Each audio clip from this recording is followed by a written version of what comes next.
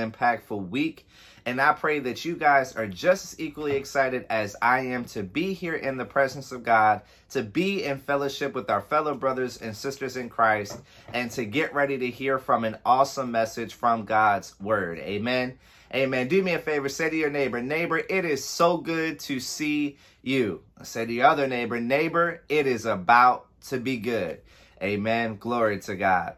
Well, I pray that you guys have had a blessed and impactful week. I know that I sure have. I'm super excited for all that God is doing here at Greater Impact Church.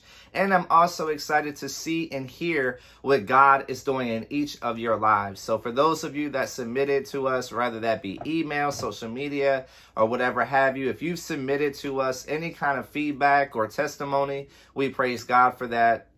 It's always a blessing, joy, and honor of mine to be able to hear and see what God is doing in each of your lives. So please keep the feedback coming into our social media accounts or into our email account. We definitely love to hear and see what God is doing in your life.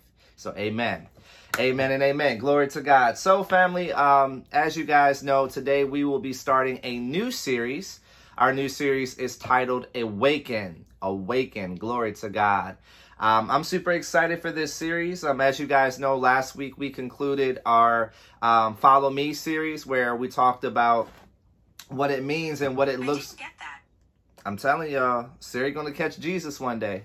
Anyways, our Follow Me series basically entailed us talking about or examining in God's word, what does it mean to be a follower of Jesus Christ? What does that look like? What does that mean? And so if you weren't able to catch that series, or if you should have missed any message in that series, we encourage you to go back into our sermon archive. You can do that by going to greaterimpactchurch.org.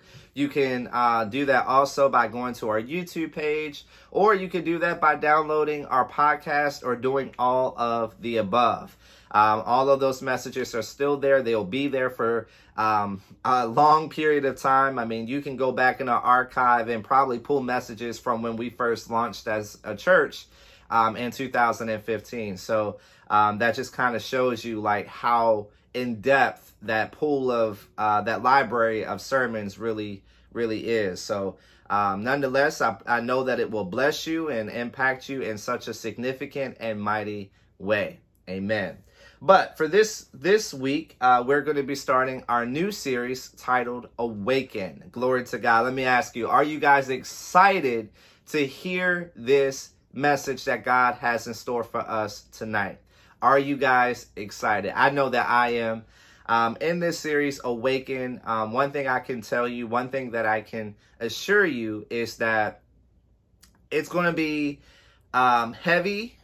It's going to be a hard hitter in a good way. It's going to be that type of series where God enlightens us. He opens our eyes and he exposes things to us that we need to see and give us the right direction and how we should perceive it.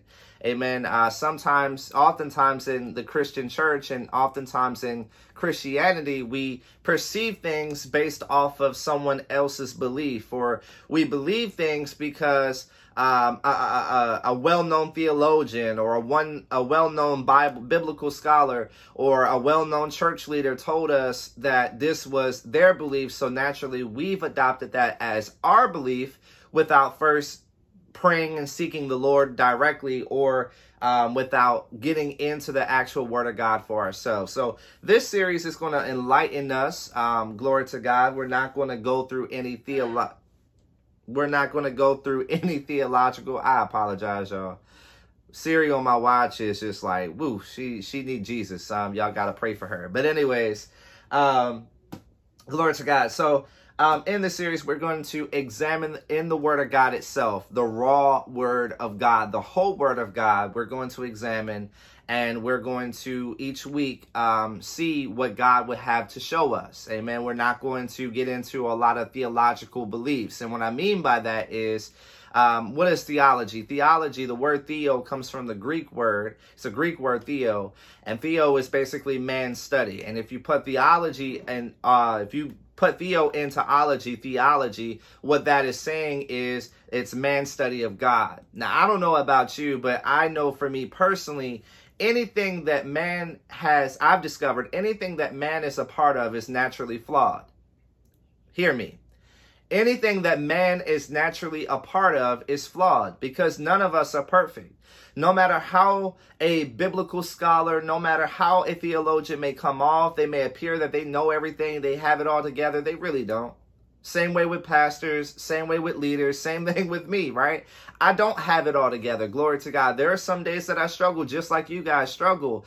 Glory to God. But, I don't come before you guys giving you guys the revelation or the appearance that everything that I'm perfect, right? The Bible says, better is he that is within us than he that is in the world. Amen. And that's what I always try to exemplify and model before you, is that God is better in us than we that are in the world. And that doesn't give us the ticket to sin against God, but that gives us a ticket to repent, and that gives us a ticket to know that, God loves us just how we are. And because he loves us, that love can transform us. It can transition us into a place where we're able to walk out of sin and walk into victory, because victory has already been given to us through Jesus Christ, his son.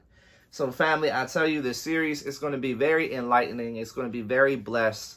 I don't want you to miss not 1 week of it. If you can make it every week, then by all means do so. If for whatever reason you're going to be absent one of the weeks during this series, then I encourage you to subscribe to our YouTube channel, or check in on the website on a weekly basis, or subscribe to our social media pages, or subscribe to our podcast. Do whatever it is that you got to do that's going to be a reminder to you to go back or to listen to any message in this series that you may have missed, or even those messages that you may want to re-listen to. Amen. Amen. So before we get into the actual word of God, I want us to open up with a quick word of prayer as always. Heavenly Father, we come humbled and gracious before your throne yet again, Father. And Father, we just thank you for what you're doing in this moment. We thank you, Father, for the word that you set apart for us for this week. And Father God, we thank you in advance for the revelation and a better understanding of your word other than the one we currently have in this moment. Father, we thank you for every person that is present here on tonight, ready to receive from your word and ready to hear a word from you, Father. We thank you, Father, for your spirit, and which is already present amongst us. And Father God, we thank you in advance for moving swiftly within us and through us, oh God. And by doing so, we thank you, Father, for drawing our hearts closer unto you, Father. Father God, I thank you in advance for using me to teach this word to them in ways that they all may understand and be receptive of it. Father God, we just give you all praise. We give you all glory and honor, Father, for you alone are worthy. And Father, we bless you on tonight. Father, we pray that you continue to bless our time together as we gather together. Send a double portion of your Holy Spirit into this place. Move swiftly in us and through us, oh God. Draw our hearts closer to you. Father, open every ear gate, open every eye gate, Father. Soften and prepare our hearts for the forthcoming of your word. And give us a better understanding and deeper revelation of your word other than the one we currently have in this moment. Father, apply your word to each of our lives, oh God, and help us to be better sons and daughters of you. And Father, expose anything in us that is not like you. And Father, as you do so, let us have the strength to let it go, that you may remove it completely from our lives. Father, we pray that you be blessed and glorified in this moment. And Father, as always, I pray that I would decrease, that you may increase, and that I would not be heard, but that only you would be heard, speaking, ministering, and proclaiming your word within me and through me. Father, we surrender this time up to you now, and we pray that you be blessed and glorified through it all. And we ask and pray all of these things in the mighty name of Jesus Christ of Nazareth, who has taught us to pray. And the people of God said, amen. Amen. Glory to God. Well, church, here we go. Amen. So if you would do me a favor, family, turn open your Bibles to the book of Genesis, chapter 3, and we're going to be reading from verses 1 through 19. Now, for those of you that may not know, the book of Genesis is the very first book in the Bible. Literally, the very first book in the Bible. And we're going to be reading from chapter 3, again, verses 1 through 19. Now, keep in mind, I read from the ESV version of the Holy Bible. That is the English Standard Version. However, you may use whatever translation that you best understand or that best suits you. The wording is going to be different, but the general meaning is the same. So again, that is the book of Genesis, chapter 3, verses 1 through 19. Now, if you're still getting there, that's fine. Take your time in getting there. But once you get there, please make sure that you follow along. So again, Genesis chapter 3, verses 1 through 19. And the word of God reads, "Now the serpent was more crafty than any other beast of the field that the Lord God had made. He said to the woman," the serpent said to the woman, "Did God actually say, 'You shall not eat of any tree in the garden?' And the woman said to the serpent, 'We may eat of the fruit of the trees in the garden, but God said, 'You shall not eat of the fruit of the tree that is in the midst of the garden, neither shall you touch it, lest you die.' But the serpent said to the woman, 'You will not surely die, for God knows that when you eat of it, your eyes will be open, and you will be like God, knowing good and evil.' So when the woman saw that the tree was good for food, and that it was a delight to the eyes, and that the tree was to be desired to make one wise, she took of its fruit and ate. And she also gave some to her husband who was with her, and he ate. Then the eyes of both were open, and they knew that they were naked. And they sewed fig leaves together and made themselves loincloths. And they heard the sound of the Lord God walking in the garden in the cool of the day. And the man and his wife hid themselves from the presence of the Lord God among the trees of the garden. But the Lord God called to the man and said to him, 'Where are you?' And he said, 'I heard the sound of you in the garden, and I was afraid because I was naked, and I hid myself.' He said, 'Who told you that you were naked? Have you eaten of the tree of which I commanded you not to eat?' The man said, 'The woman whom you gave to be with me, she gave me fruit of the tree, and I ate.' Then the Lord God said to the woman, 'What is this that you have done?' The woman said, 'The serpent deceived me, and I ate.' The Lord God said to the serpent, 'Because you have done this, cursed are you above all livestock, and above all beasts of the field. On your belly you shall go, and dust you shall eat all the days of your life. I will put enmity between you and the woman, and between your offspring and her offspring.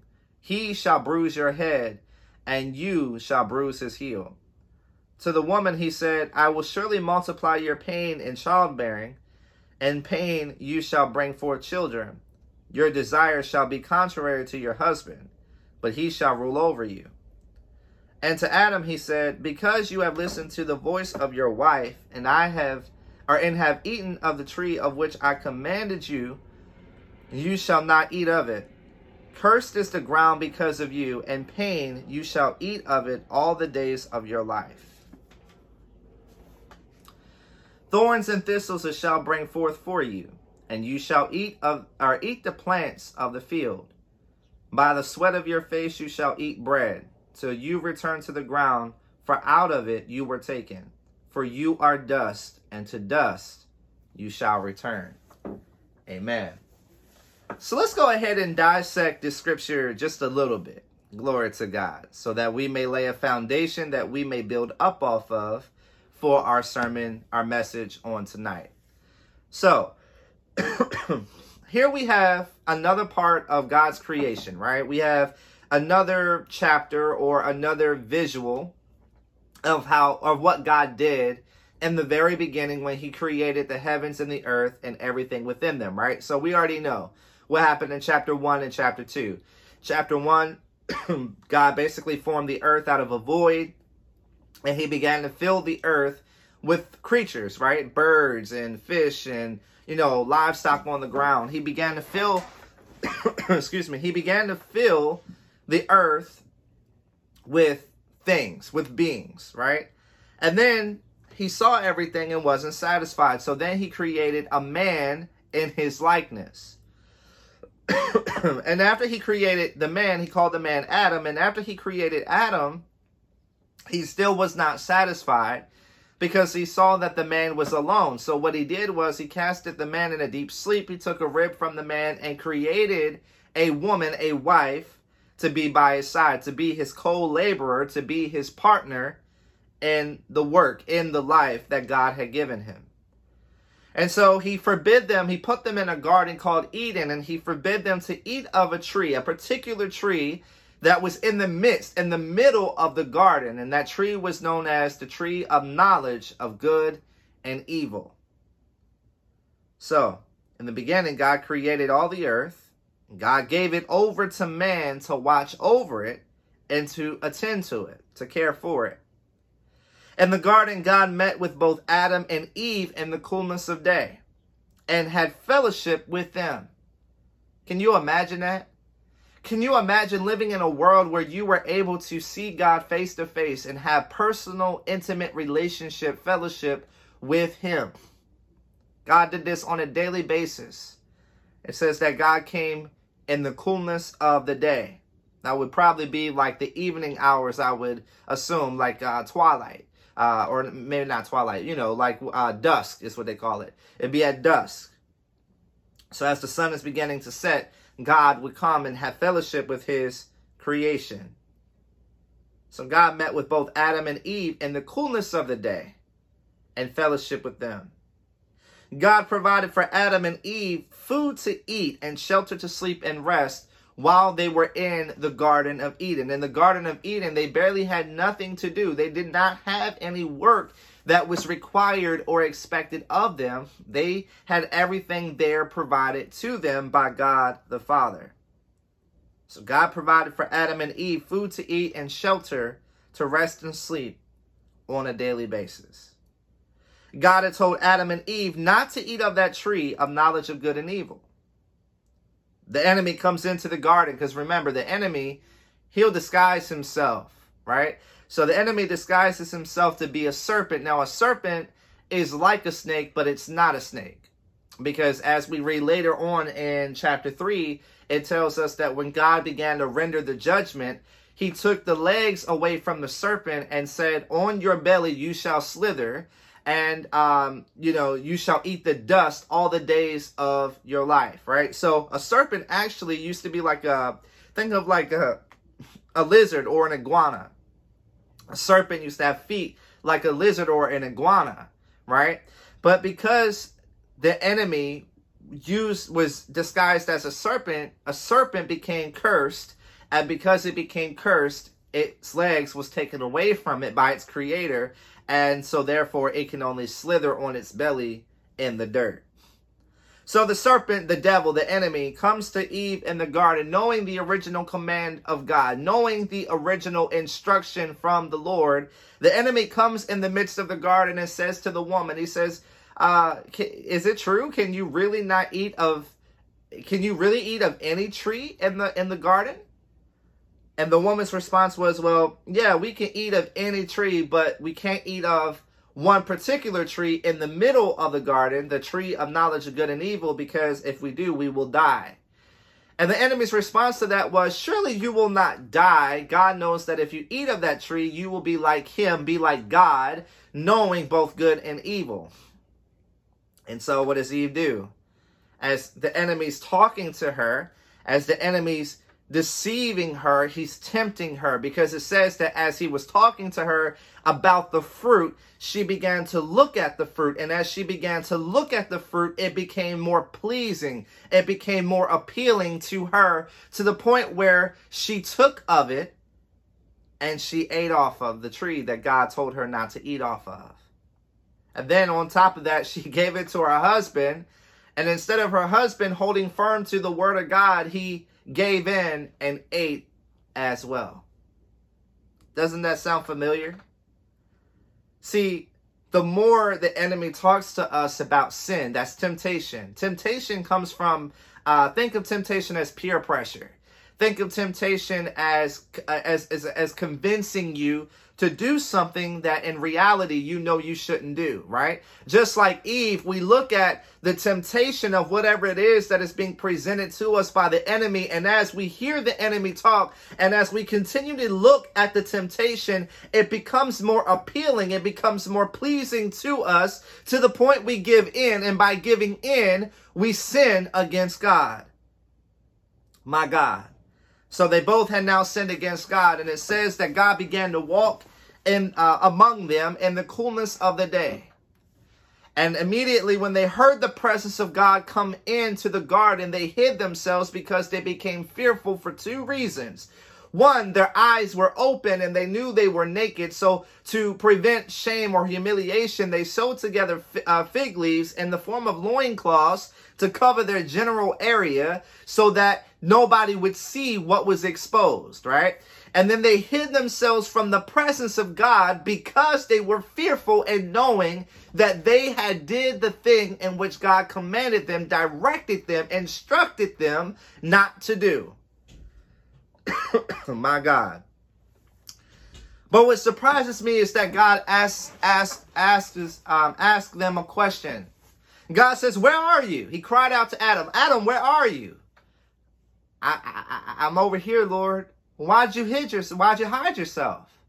Because, Lord, I heard you coming in the garden in the coolness of the day. I realized that I was naked, and so I didn't want you to see me unexposed. I didn't want you to see me exposed. There's two meanings behind what Adam was saying. I heard you come in the midst of the garden, and I didn't want you to see what was exposed. I didn't want you to see my disobedience that is now exposed. I didn't want you to see my sin that is now exposed. And I didn't want you to see me naked and ashamed. My God. My God. The enemy knew that if he could get them to disobey God, that this would bring forth sin. And sin produces death and corruption. Sin produces death and corruption. The enemy knew that if he could get them to eat of the tree in which God commanded them not to eat off of, then they would disobey God. And by disobeying God, sin would enter the world. And by sin entering the world, corruption would surely follow. Death would surely follow. My God. The enemy sought the opportunity to deceive Eve, and so he did, tempting her to eat off of the tree so that she could be like God, knowing both good and evil. But what Eve failed to realize was that she was already like God because she was created in the likeness of God. In return of Eve sinning off of the forbidden tree, by eating off of the forbidden tree, she then tempts her husband to do the same. And shortly after they both had partook of the tree, they realized that they were naked, as I said before, and they hid themselves. Once Adam and Eve had confessed what they had done, then God rendered judgment upon them, upon mankind, and upon the land. I've said this before, and I'll say this again. Sin distorted the view of God of us. But the good news is that God restored the image of us through the sacrifice and the price that was paid by Jesus Christ over 2,000 some years ago through his death and through his resurrection. But I also say to you that not only was God's view of us distorted, our view of God was distorted.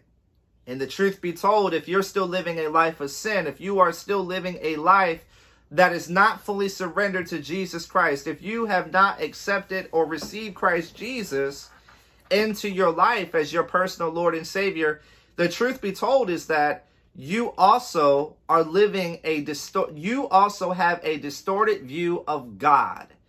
Let me ask you this. When you hear of God, or when you hear of Jesus, do you think of some some big person just sitting on a throne ready to judge you? Do you think that God is out to get you? Do you think that God hates you? Do you think that God is wanting to send you to hell? Do you picture God as someone that is not merciful, not loving, not kind? Do you picture God as anything other than what the Word of God actually says? My message title tonight is Distorted Truth, Distorted View. I say that again. Distorted truth, distorted view. Amen. One thing that we must do in order to be awakened to the reality of what is real, what we must do in order to be awakened to the truth of what is actually happening in our lives is we must understand the why. And in fact, that's my first point tonight, understanding the why. Oftentimes, we make assumptions without taking the time to gather the facts. As I said earlier in my introduction to the series, there are times where we base our beliefs off of what someone else has said instead of taking the initiative, instead of taking the time to open the Word of God and dig deep in the Scripture for ourselves so that we can examine for ourselves the truth and the reality of God's truth according to His Word and His Holy Spirit. We should not make assumptions, but we should gather the facts. Assumptions are not based off of gathering the facts. They're based off of hearsay. They're based off of what you've heard someone else say. They're based off of what you've seen somebody else do. But we must learn how to take the time to gather the facts. So many times in Christianity and in the Christian church, Christians have oftentimes spoken in ignorance to the fact of what happened that day when man and woman fell from God's grace. What I mean by that is this.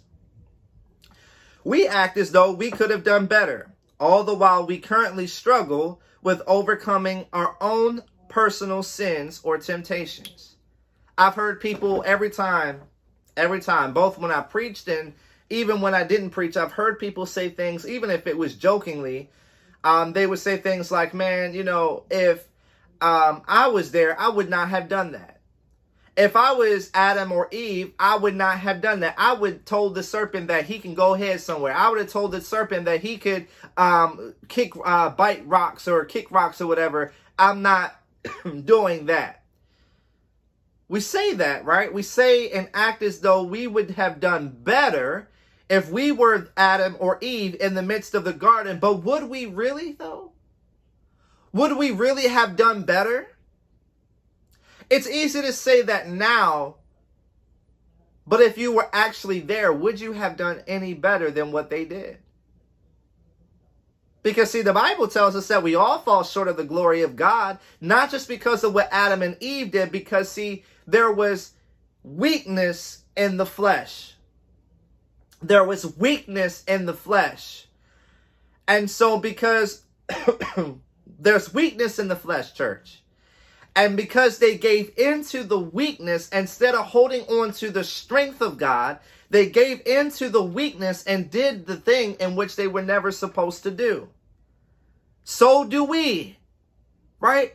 No matter what your temptation was, no matter what your sin looked like, there were still times where you were tempted, where you looked at something and it was pleasing to you, all the while knowing that what you were about to give into, what you were about to do was not of God, it was sin. To only have you come back later and repent from your sin. Amen? Amen. So we can't, who are we, excuse me, who are we that we should act as though we have it all together when in reality we don't? Who are we that we should act as though we would have done way better than what Adam and Eve did when there were many tests that we ourselves had failed when we were tempted by the enemy? Because your temptation looks different, because your sin looks different, doesn't mean that you're any better than anybody else. Because don't you know that God sees sin as sin? Amen. Rather, if you give in to homosexuality, rather if you give in to looking at pornography, God sees sin as sin. He doesn't hold one over the other. The Bible says that there is only one sin that God holds over every other sin, and that is the sin of blasphemy against the Holy Spirit. And what blasphemy against the Holy Spirit is you lived your whole entire life knowing the will of God, knowing the command, the word of God, knowing what was right and wrong in the eyes of God, but you continuously live a sinful life without repentance, without even making the time or putting in the effort to fight the good fight and resist the enemy that he may flee from you. That, my friends, is blasphemy of the Holy Spirit. Amen. We got to break out of that mentality. We got to stop allowing ourselves to get into that way of thinking, or get into that posture where we act as though we could have done better than the original 12. The original 12 apostles. Or we got to stop thinking that we would have done better than the Jews that had crucified Jesus Christ. Don't you know that when you willingly give into sin, that when you willingly give into sin, when you knowingly give into sin, that you are just as guilty as those who put Jesus on the cross? And by you saying you're sorry, but yet continuously living a life of rebellion, by you saying you're sorry, but continuously living a life that dishonors and does not glorify God, you're just as bad as those who stood at the foot of the cross mocking Jesus. So how can we say that we're any better than them, but in reality we are just like them in a sense? My God.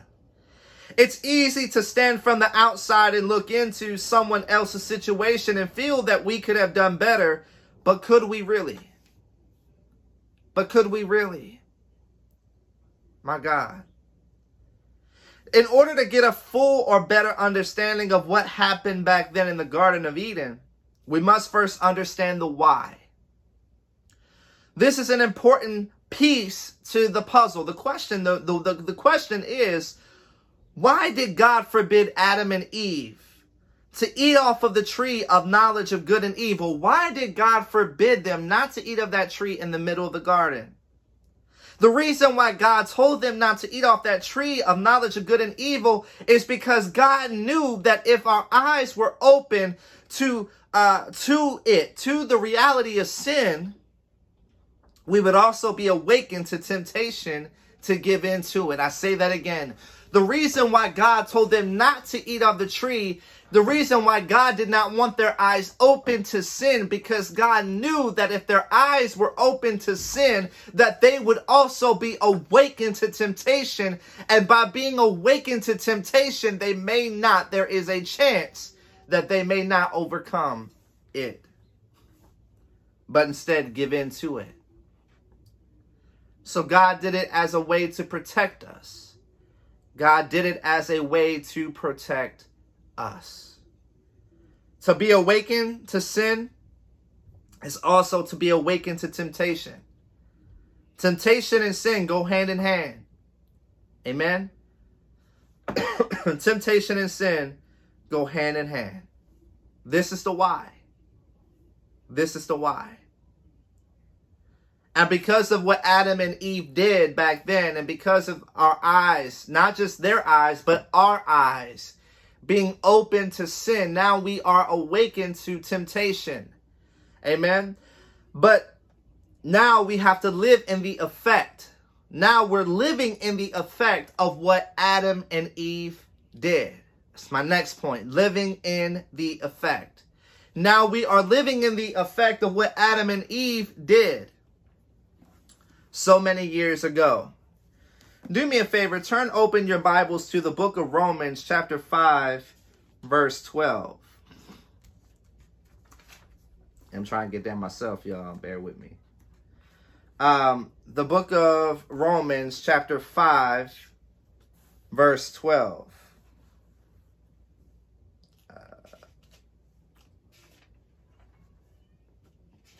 the book of Romans, chapter 5, verse 12. And the Bible says, therefore, just as sin came into the world through one man, Adam, and death through sin, and so death spread to all men because all have sinned. I'm going to read that one more time. Therefore, just as sin came into the world through one man, Adam, death through sin, and so death spread to all men because all sinned. Every last one of us here have fallen short of the glory of God. Every last one of us here have sinned against God in one way or another. This is the effect of what had occurred back in the day when God first created everything and man fell from God's grace. Because of sin, the world became corrupted. So therefore, anything that is brought into the world is naturally corrupted because the world itself is corrupt. Corrupted through disobedience. That's what sin is. Sin is disobedience to the will, the command of God. Amen. Amen. Sin is like a virus that keeps spreading. We stop the spread of sin by cutting sin by its root. In order to cut sin by its fruit, we must understand what sin is, and the only way to do that is to read and live in the Word of God. Let me ask you, what is the sin that is active, that is true in your life? What is the sin that you are currently caught up in that is making you stumble in your walk with God? What is the sin that you are currently facing that is preventing you from growing closer unto God? Amen. Your sin is not for you to repeat, my God. If you say that you have repented of your sin, but yet you continue to live in sin, you have not truly repented, my God. To repent means to sever sin by its roots, my God. The Bible says that one who repents is to turn away from the act of sinning against God, my God. It is not impossible. The enemy wants you to think it's impossible, but I tell you, it is not impossible. If you open your Bible and you read the Word of God and you begin to receive and digest the Word of God, one revelation that you will have is that it's not impossible, but it is very much possible for you to overcome sin. The reason why I say that is because of this one scripture that says, better is he that is in you than he that is in the world. Jesus is all that you need to get out of your sin. Jesus is all that you need to get out of your disobedience. Jesus is all that you need to kill your disobedience, to kill your act of sin. My God, Jesus is all you need. My God. So are you stopping the spread? Or are you feeding the spread? Are you stopping the spread of sin, or are you feeding it? You feed your sin by saying things like, oh God, forgive me. But you still have the mentality of, while you say, God, forgive me, you have the mentality, well, I'm going to keep doing it again because God's grace is made new each day. But what happens? What happens when you depart this life? And no man knows the day nor hour of Jesus' return. But I will also say that no man knows the day nor hour that his or her life will end. So what happens if your life ends abruptly? What happens if you walk out the house and you get into a bad car accident that you don't recover from? What happens if you catch a disease that you don't recover from? What happens if your life ends abruptly? And you stand before the judgment seat of God to only have God cast you away from him because you chose to live a life of disobedience with that mentality of, God, forgive me, but I'm going to still do it anyway because I know that your grace is made new each day. It's made new each day, but because it's made new each day doesn't mean that you go ahead and continue to live a life of sin. When you ask God to forgive you, you should have the mentality of saying, I'm not going to do this anymore.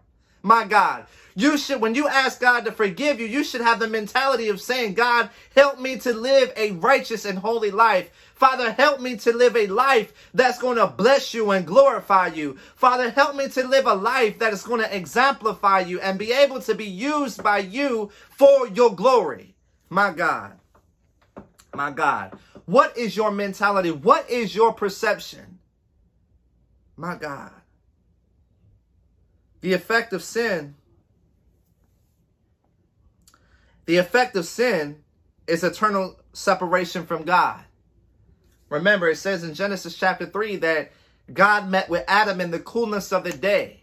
This was not just a 1 week or 1 day occurrence. This was every day that God would do this. He would meet with the man and woman that he created face to face and fellowship with them. But when sin came in the garden, there was eternal separation from man and God. My God. Even in your personal life. Some of you here can probably say that you've never sensed or felt the presence of God at all. Some of you here tonight might be non-believers. Some of you here tonight may be atheists or agnostics or non-believers, saying that you've never sensed or felt the presence of God. But could it be that the reason why you never sensed or felt the presence of God is because you lived a life of sin more than you took the opportunity to seek his presence, to seek his face? Regardless if you believe or you don't believe in God's existence, doesn't make his existence any less real than what it actually is. The only difference is for those who deny the existence of God, they're going to have a rude of awakening on Judgment Day when they stand before the judgment seat of God and are cast into a place of torment where you are eternally separated from God. My. So the effect of sin is eternal separation from God. The reason why you can't feel or sense the presence of God is because if you live in sin and have not yet repented of your sins and turned to the one who forgives you of your sin and cleanses you and makes you white as snow and makes you righteous before the eyes of the Father, Jesus Christ, then you will never sense the presence of God. Jesus says he is the way, the truth, and the life, that no man can come to the Father lest they come through him. And the reason why that is because Jesus was blameless.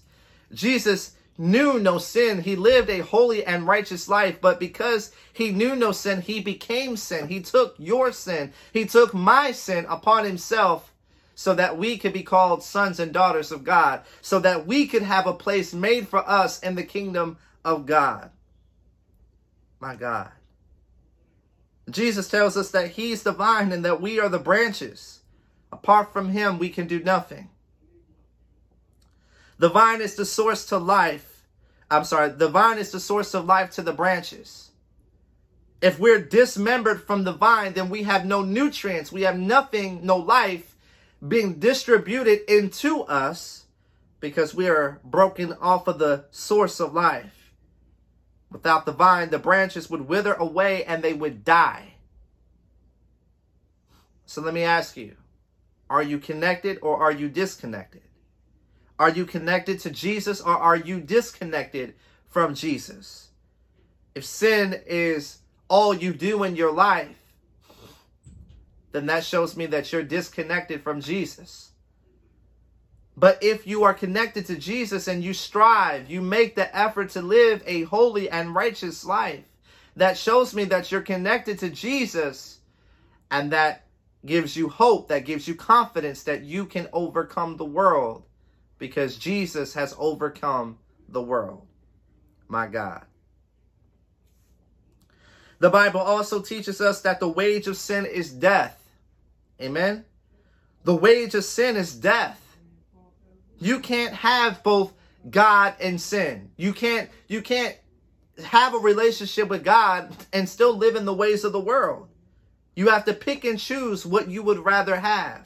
Would you rather have sin, in which leads to death, or would you have God, in which leads to life? While sin has already placed us in a stance where we die in our flesh, right? The second death would be eternal separation from God for all eternity. Remember, the serpent said to Eve in the garden, You will surely not die. The enemy knew exactly what he was talking about. He knew exactly what he was talking about. She would not have died right then and there, but she would eventually die. Just think. Before sin, before corruption entered the world, there was no death. There was only life. But because sin entered the world, because corruption entered the world, it produced death. But God, in his mercy, has given us a second chance at life through a relationship and acceptance of his son, Jesus Christ, and the ultimate price that he paid for us 2,000 some years ago on the cross. Amen. So sin is death. And while sin has already placed us in a stance of where we die in our flesh, the second death is far more worse than the first death. The second death is to be eternally separated from God for all eternity. Even though we have to live in the effects of a corrupt world, from what Adam and Eve did, we have an alternative. Family, you have an alternative. You don't have to live in the corruption. You don't have to live in disconnection from God. You don't have to live in disobedience. You don't have to live in sin. The alternative is this: accept Jesus Christ. Receiving Jesus into our hearts and lives as your personal Lord and Savior. That's the alternative. That, my friends, is the alternative to death. That, my friends, is the alternative to sin. That is the alternative. The alternative is righteousness. The alternative is the love and the sacrifice of Jesus Christ, and having faith in that and receiving that for yourself and walking in victory each and every day that you live. Jesus is our way of escape. Jesus is our way of escape. Say that to your neighbor. Neighbor, Jesus is our way of escape. My God. Lastly, I say to you this: receive the newness of life. Receive the newness of life.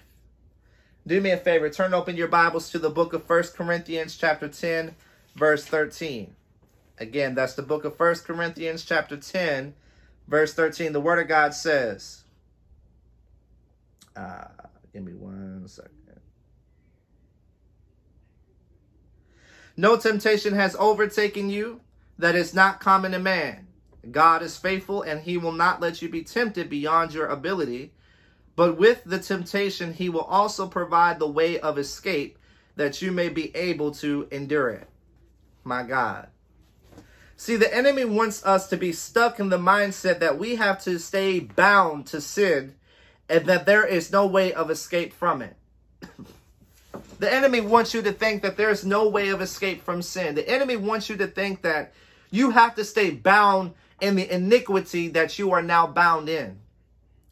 But God tells us that he provided a way of escape, and that way of escape is a relationship and acceptance of the sacrifice that Jesus made for us 2,000 some years ago on the cross. Through Jesus, there is freedom. Through Jesus, there is freedom, church. There is freedom from your iniquity. There is freedom from bondage of sin. God has awakened us to the reality through his word and his spirit, his Holy Spirit, that there indeed is a way of escape, and it is found in the death and resurrection of Jesus Christ on the cross 2,000 some years ago. Remember, 1 Corinthians 10:13, it tells us that God does not permit temptation to come upon us that we cannot overcome.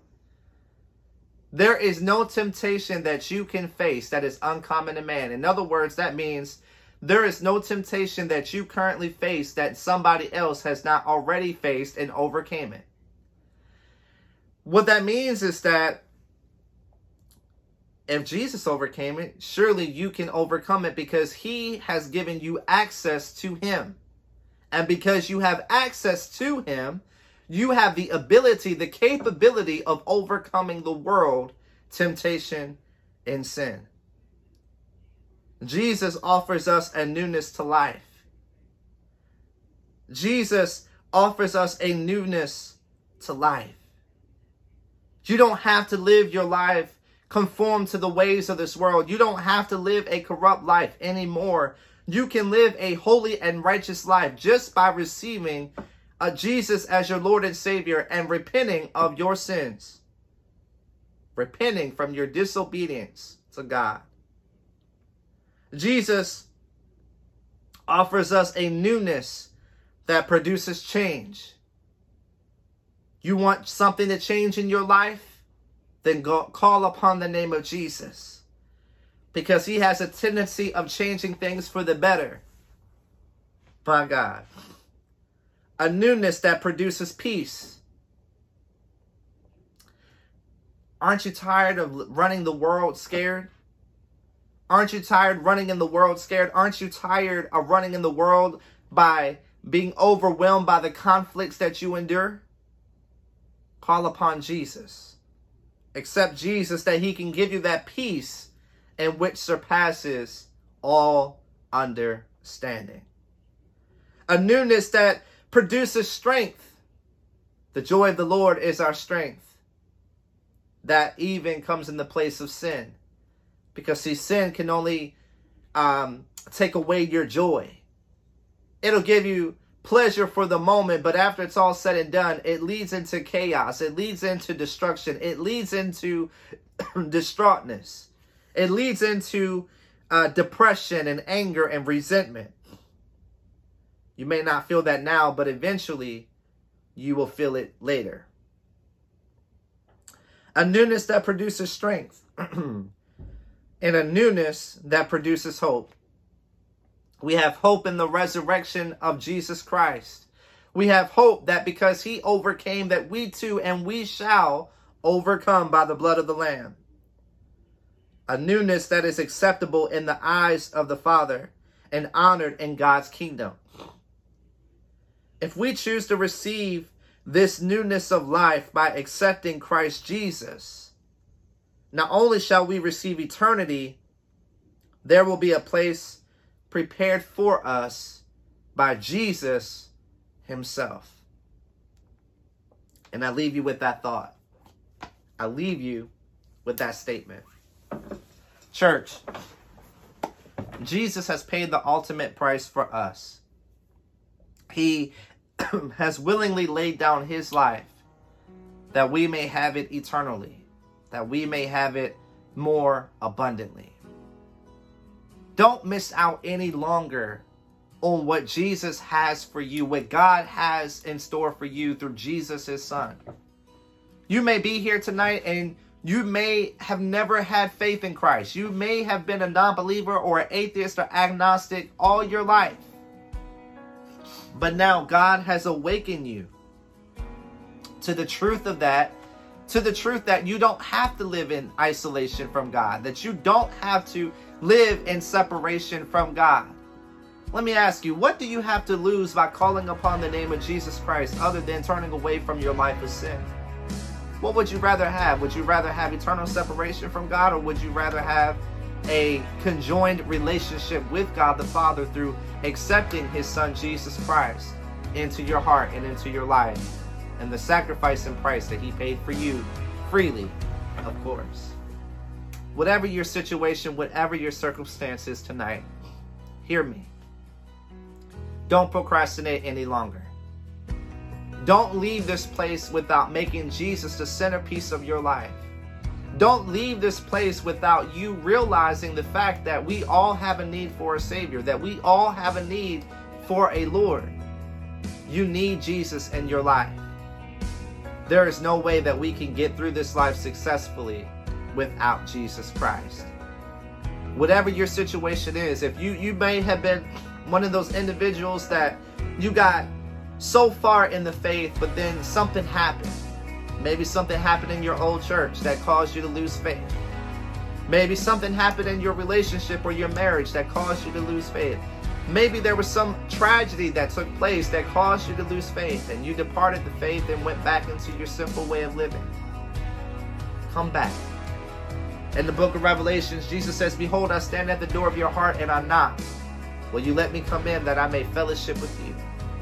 Jesus and God our Father desires a personal, intimate relationship with us. They want fellowship with us. Will you grant them that opportunity? We invite you now. I invite you now to the cross. I invite you now to the throne of grace to make that commitment, to make that covenant with God. And I promise you that your life will never be the same. To only have God awaken you to these realities and these truths, to have you do nothing with it is bad. God has opened your eyes and awakened you to the reality of what is there. So now receive all that you can receive from him in this moment. The Bible says that if you believe in your heart that Jesus is the Lord, that he died for your sins, and that on the third day he raised to life, and you profess these things with your mouth, then you shall be saved. Don't be the one to ask God for grace. Don't be the one to ask God for forgiveness, but have that mentality of keep on sinning. Don't do that. Instead, have the mentality of repenting. Have the mentality of turning away from the life of sin, that you may fully embrace the life of righteousness. Amen. Amen. For those of you that wish to commit or recommit your life to Jesus Christ here tonight, start off by clicking on that blue hand on the chat there. There's a raised hand, a blue raised hand button right there in the chat. Click on that button if you wish to commit or recommit your life to Jesus Christ. And as you do that, join me in this simple prayer. Say, Lord Jesus, I come before you today. I believe that you died for me. I believe on the third day you raised to life. You ascended into heaven, and you are soon to come back again. Lord Jesus, I receive you into my heart and into my life as my personal Lord and Savior. Lord, help me to come closer to you. Help me to come closer in knowing you. Help me to be in a close-knitted relationship with you. Lord, break every ungodly mindset that I may have. Break every chain of iniquity and sin off of my life, that I may fully embrace a life of righteousness and holiness through you. Lord, if there be anything attached or a part of my life that is not like you, I pray that you would expose it and remove it for your glory. Lord Jesus, I repent of my sins, and I ask that you forgive me of all of my sins. Wash me and clothe me with your blood, and make me as white as snow. Lord Jesus, make your home in my heart as my personal Lord and Savior. I repent of all my sins, and I nail to the cross my flesh, the desires of my flesh, the world and the things of the world to the cross of Calvary. Lord Jesus, remember me and record my name in your book of life, and use me for your glory as only you can, and I trust and know that you will. I receive these things by faith, and I ask and pray all these things in the mighty name of Jesus Christ of Nazareth, who taught us to pray. Amen. If you said that simple prayer, I would like to be the first to welcome you to or welcome you back to the family of God. If you have not yet clicked that blue raised hand button and you just made a decision for Christ Jesus, go ahead, click that raised hand button and bookmark the page that appears on the new tab or the new screen on your computer, as it will formally introduce you according to God's word in a brief explanation and teaching on who Jesus is and who he wants to be in your life. I believe that if you've accepted or re-accepted Christ here today, that your life will never be the same. If you would like someone to pray with you one-on-one, or if you have questions or whatever have you, click on that live prayer button below the video feed there. And somebody on our team would love the opportunity to counsel you, minister to you, answer any questions that you may have, and even to be able to pray with you as well. So, if you just committed or recommitted your life to Christ, welcome. Welcome back, or welcome to the family of God. And feel more than free to keep coming back here to Greater Impact Church. we would love to have you become a part of our church family. Amen. There's no paperwork required. Amen. All you got to do is keep coming back. And if you keep coming back, we will receive you automatically as a part of our church family. Amen. Remember, you don't have to walk this walk alone. We can walk it together. Amen. Amen and amen. Glory to God. Well, church, did you receive the word of the Lord on tonight? If you received the word of God on tonight, just give God all the praise. Give him all the glory and the honor, for he truly is worthy of it all. Amen. I pray that you guys were blessed by tonight's message. It definitely was a blessing and honor for me to preach it and teach it to you. And I pray that you guys have a blessed and impactful week as always. And I look forward to seeing you guys on next week for week number 2 of our Awaken series. Amen. Amen and amen. Well, church, we're going to go ahead and conclude with our last worship song for tonight. So don't go anywhere. I'll see you guys in the chat in just a few moments. And thank you all for coming out. I'll see you guys in the chat in just a few moments. May God bless you. May he make his face to shine down upon you. And may you have a blessed and impactful week in the Lord Jesus.